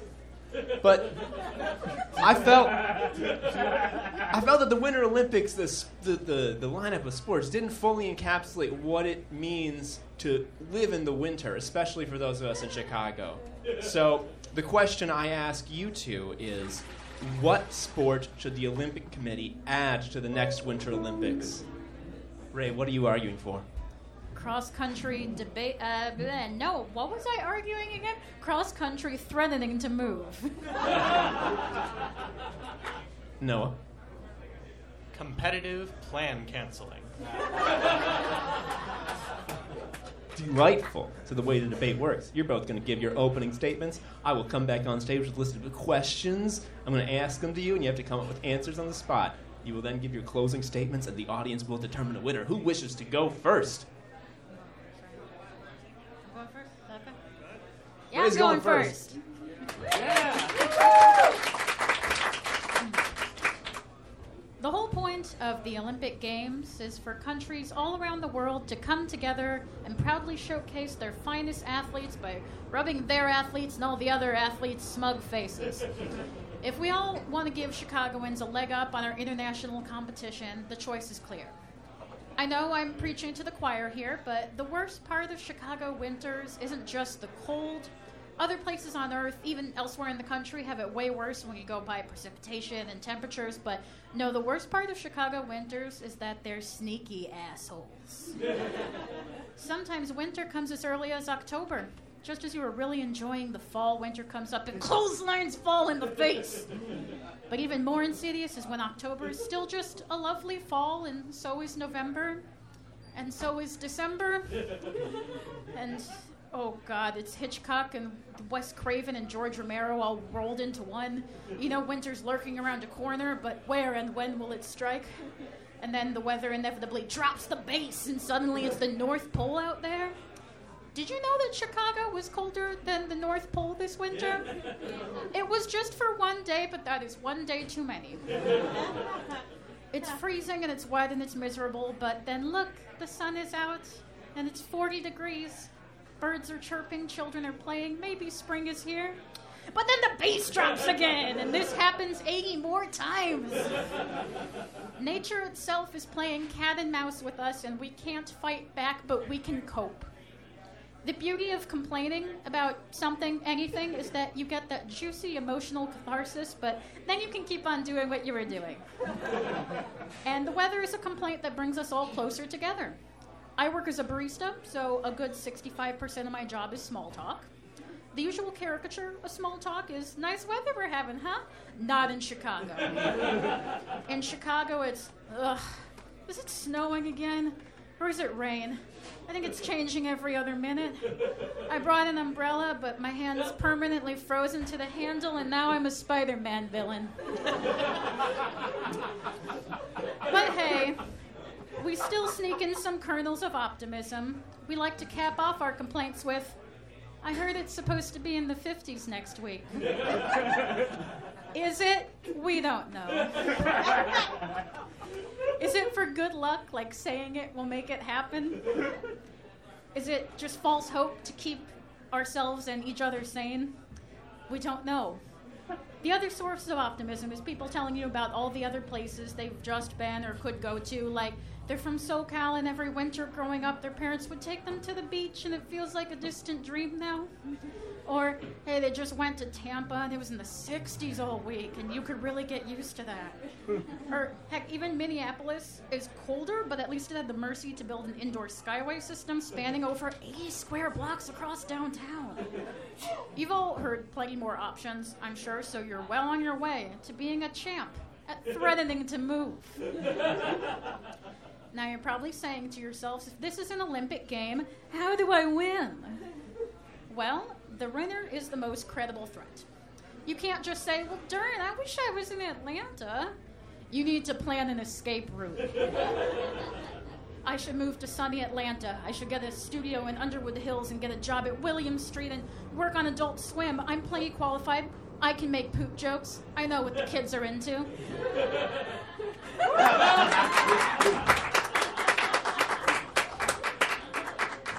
Sweet podcast listeners in the future, let the record show that I just dabbed, which I pray is only ever as dated as it was tonight. Cross country threatening to move will award points based on how intricate yet totally feasible your plan is, but much like curling, don't overshoot your mark. Don't actually move. If you move, you're a coward. If you move, you're spending winter in hell's frozen over armpit with the rest of us, buddy. If we're proposing a new game to the Olympic Committee, we need to make sure it's something we've got in the bag. Competitive plan canceling is a crapshoot. Bailing on social obligations isn't a Chicago-specific tradition. Any Yahoo with enough existential dread can do that. We've got to make sure whatever we suggest is an even enough playing field that the other countries buy into it, but we're still the best. Besides, the goal here is to show athleticism. Canceling plans is the depth of non-athleticism. How often do you cancel plans so you can do something else instead versus how often do you cancel plans so you can go do nothing? That's what I thought. Threatening to move, that requires some major mental gymnastics. When you're lying to your loved ones to avoid them, that's tough, but think of all the logical hurdles you have to vault over to lie to yourself. Besides, plan canceling isn't only a winter sport. We've all weaseled out of our neighbors' barbecues. I rest my case. The most heartwarming part, though, of cross-country threatening to move is ultimately the not moving part. Even though we bellyache about how bad the winters get, even though we have other options, most of us would never move. We're complaining to keep ourselves and others alive so we can get back to living in our super weird kick-ass city. Where else will people throw a fit over what condiments you can and can't put on a hot dog? Where else will people dye the river green, giving you an added incentive to not ever touch it? Where else will people passive-aggressively call dibs on parking spots with lawn chairs, which, by the way, would be fantastic to see in the Winter Olympics if we weren't, going to demolish the competition. But we've got threatening to move on lock too, so let's go show the world what we're made of.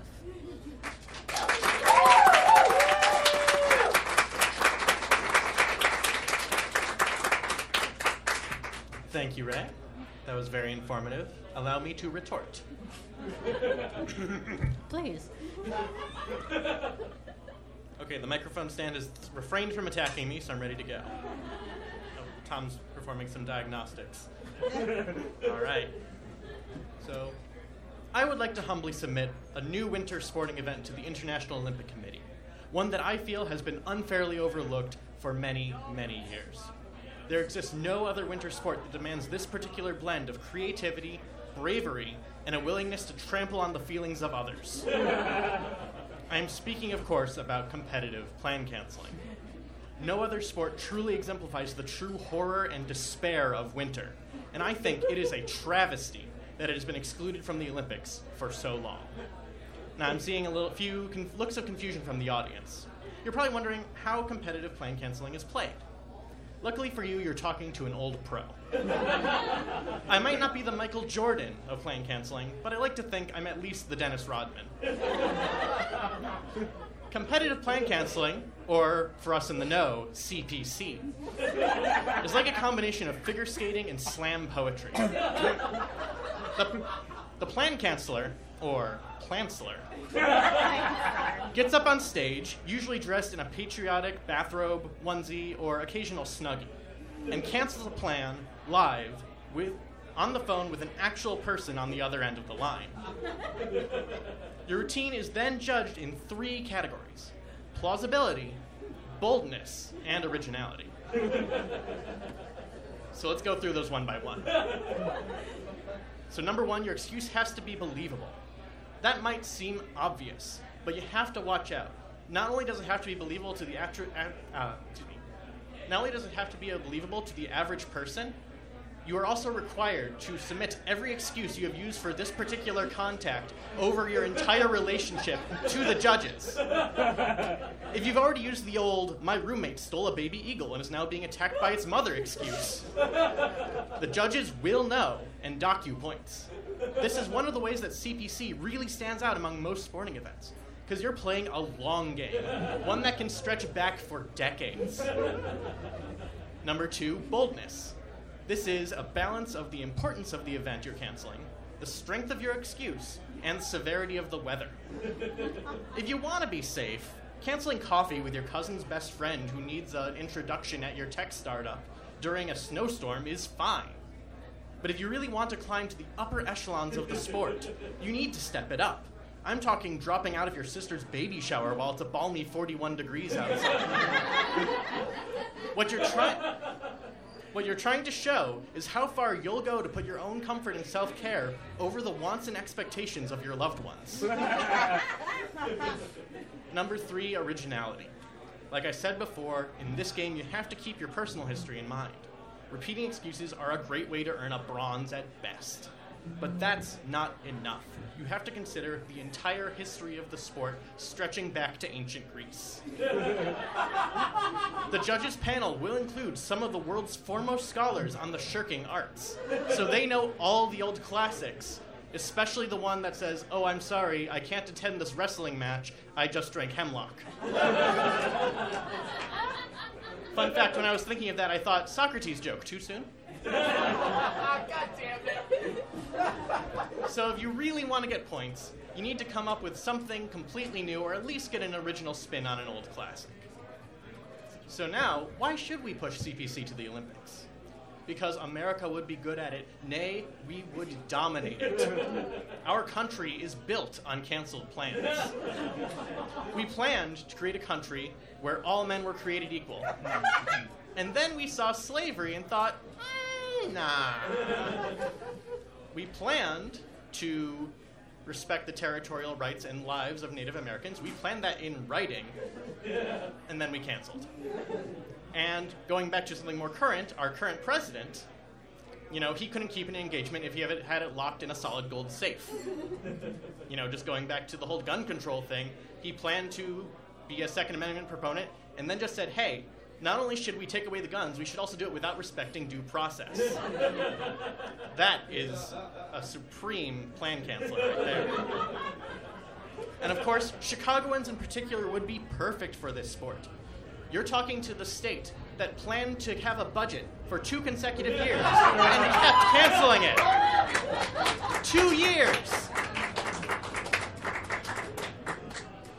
So I have a question for you all. When was the last time you really rooted for America at the Olympics? Have we won a medal in any sport that you really think speaks to the American experience? If we get competitive plan canceling on the docket, not only will we win a ton of medals, We'll win medals that we feel really good about because it's our national sport. My opponent argues that threatening to move is the better option. But here's a little bit of a truth bomb. Everywhere sucks. Nobody is happy. It's not a particularly American thing to hate where you live, especially when the weather is shitty. Everybody wants to leave. Nobody is happy anywhere. CPC is where it's at. Because while our colors don't run, they can certainly flake.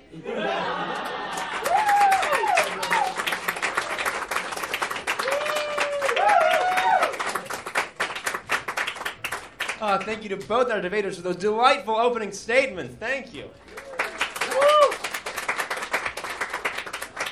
All right, now I'm going to ask you questions, and you're going to have to answer, even if you don't know a good joke to say. The pressure is part of the game. Ray, the first question goes to you.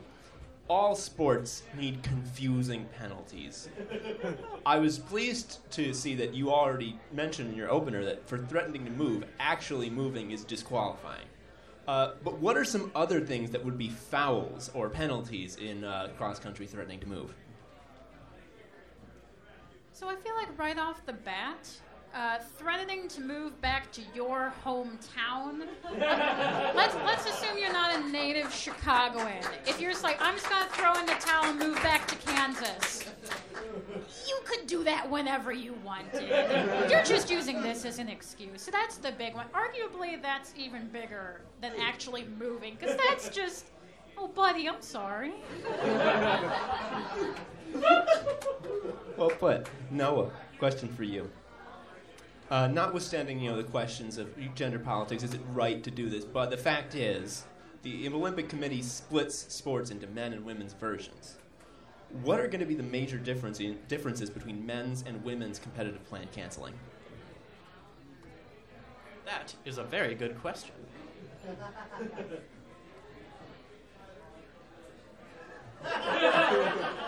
See, I don't believe in binary genders, so this is a toughie for me.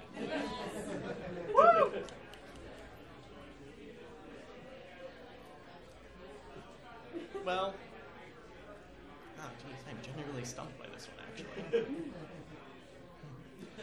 Well, generally speaking, I think that the women's category will have much better outfits. Because generally speaking, when you're a guy, or assigned male at birth, when you're staying home alone and you are just trying to be comfortable, it's either jeans and a t-shirt, or just a t-shirt, or you're naked, and there's not really much in between. Women, on the other hand, really know how to buy products that make them feel good about themselves, make them feel comfortable. We're talking microfibers, we're talking fleece. So generally speaking, it's going to be a lot more pleasant to look at because there are just much better outfits. And I can speak from experience that for men, we tend to pick an outfit and just run it to the ground. Ray, a question for you. And Soundtrack now. yeah. Oh, yeah. Well, luckily, we're nearly done. Ray, any amateur can threaten to move when it's cold out. But what are some reasons to threaten to move that only a pro move threatener can capitalize on? Well, the one jumping to mind fastest is the air and water show. Has anyone ever attended the air and water show, or do you just walk outside and go, oh, there it is. God damn it. It's happening again. And I never know when it's happening until it's happening, so I think it's the end of the world. But no, we did this on purpose. So that's definitely one of them. There's gotta be another solid summer one. People who hate fun probably like the taste. I really like the taste, but there's some people who are like, God damn it, people lining up to eat food that they could have gotten from that restaurant any other time of the year, but now 80 of them are doing it in front of me. God damn it. So yeah, we got our pick. Well said, Noah. I got two questions I can ask you. I got to pick the better one. I'm going to go with this one. So, some sports, like let's say skiing, they just get a ton of different specific events. Like skiing gets slalom, downhill, ski jump. It goes on and on. what are some specific subsets of plan canceling that you think should get their own events? Absolutely. So generally speaking, the sport is divided by the category of the person that you are canceling plans with. So there is competitive family plan canceling. There is competitive coworker plan canceling. There's competitive friend plan canceling. There's even competitive pet plan canceling. So there really are infinite varieties of who you can really just say, you know what, nah, I'm just going to stay home with my laptop and my gin. Smaller sub-question for you, Noah. What's pet plan canceling? It's when you know that your dog hasn't been walked for a while, and he's like, running around the house, very, very hyperactive, and you know he has to go to the bathroom, but you think, I could get up, put on clothes, put a leash on him, get a poop bag, take him out around the block. That would be a good thing to do. Or I could just pollute him into the backyard. Yeah, that'll do it. Oh, man. And you need a stone heart to do that, so you would need the best of the best. I love it. Good answer. And one final question that I want you both to answer. Whoever wants to go up first, just go ahead and do it. I wrote, and you both agreed in your pieces, that obviously the USA would dominate at both of these events. But I want to know, who would be our top competitor and why?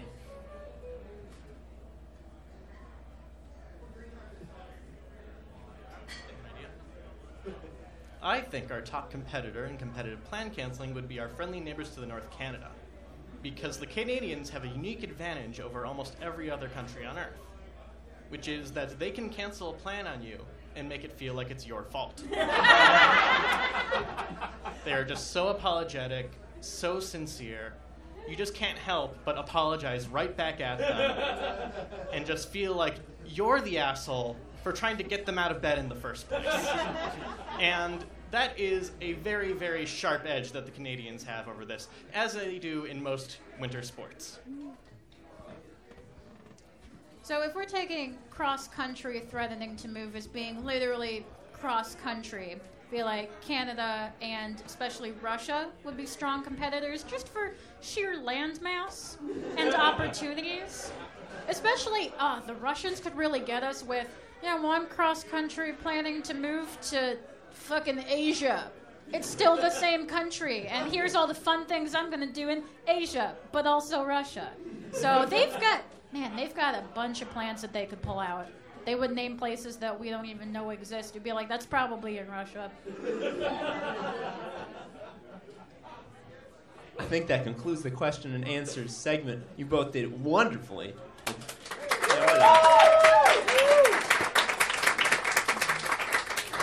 Time now comes for closing statements.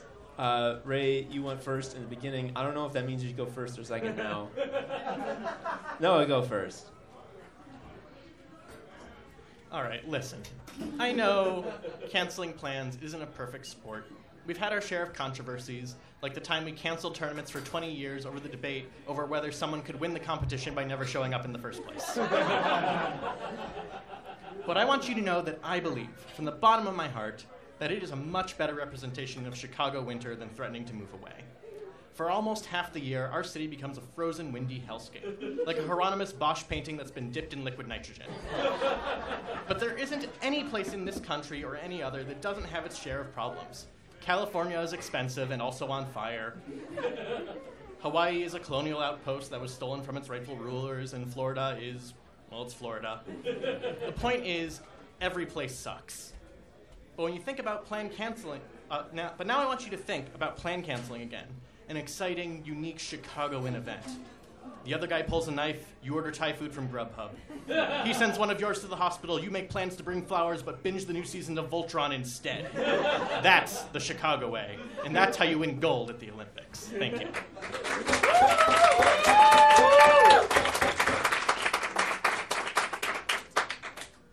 While we're here to argue about how to craft an Olympic sport that will best reflect the Chicago experience, we have to remember that our athletes will be representing the entire United States of America.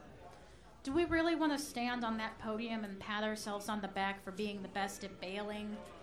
Or do we want to show the world how many cool places we can threaten to move to in this country alone? It'll majorly jumpstart tourism both domestically and internationally. Besides, whether they know it or not, Americans have been training for this sport for years. Raise your hand if you, seriously or otherwise, threatened to flee America if Trump was elected. Seriously, raise your hands. Did you do it?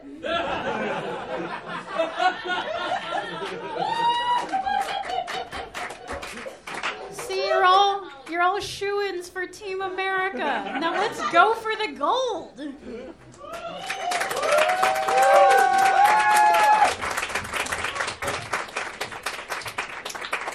Wonderful performances all around, but I'm afraid only one of you can bring home this delightful Skewer trophy. It's beautiful and it's sharp. Don't hurt anybody with it. We're going to need a judge to impartially determine the volume of the crowd noise. You, sir, you're closest to the front. Would you mind? He shrugged non-committally. Cool. Thank you so much. So, if you believe that the winner of this debate arguing for competitive plan canceling is Noah Heinrich, please applaud now.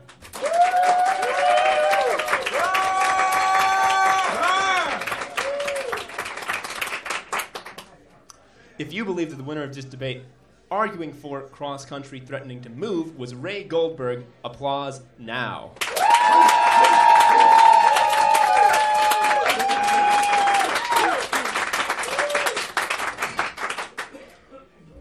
A judge. Who is the winner? Ray Goldberg! Congratulations! And congratulations. Really for America, though. Congratulations, you were both fucking hilarious. Thank you so much for being on the show.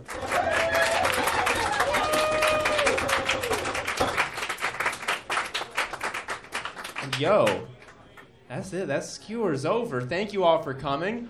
I've been Tom Harrison. We are going to be back here at Cafe Mustache, I think on that side again, next month, April 4th? You sure it's not 7th?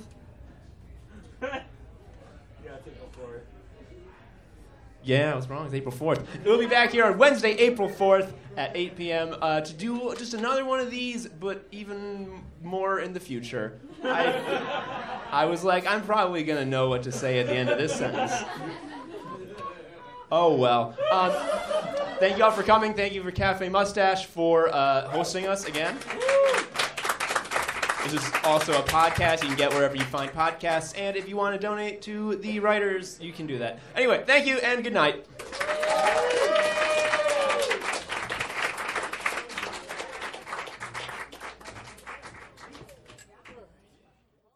Thank you for listening to the Skewer podcast.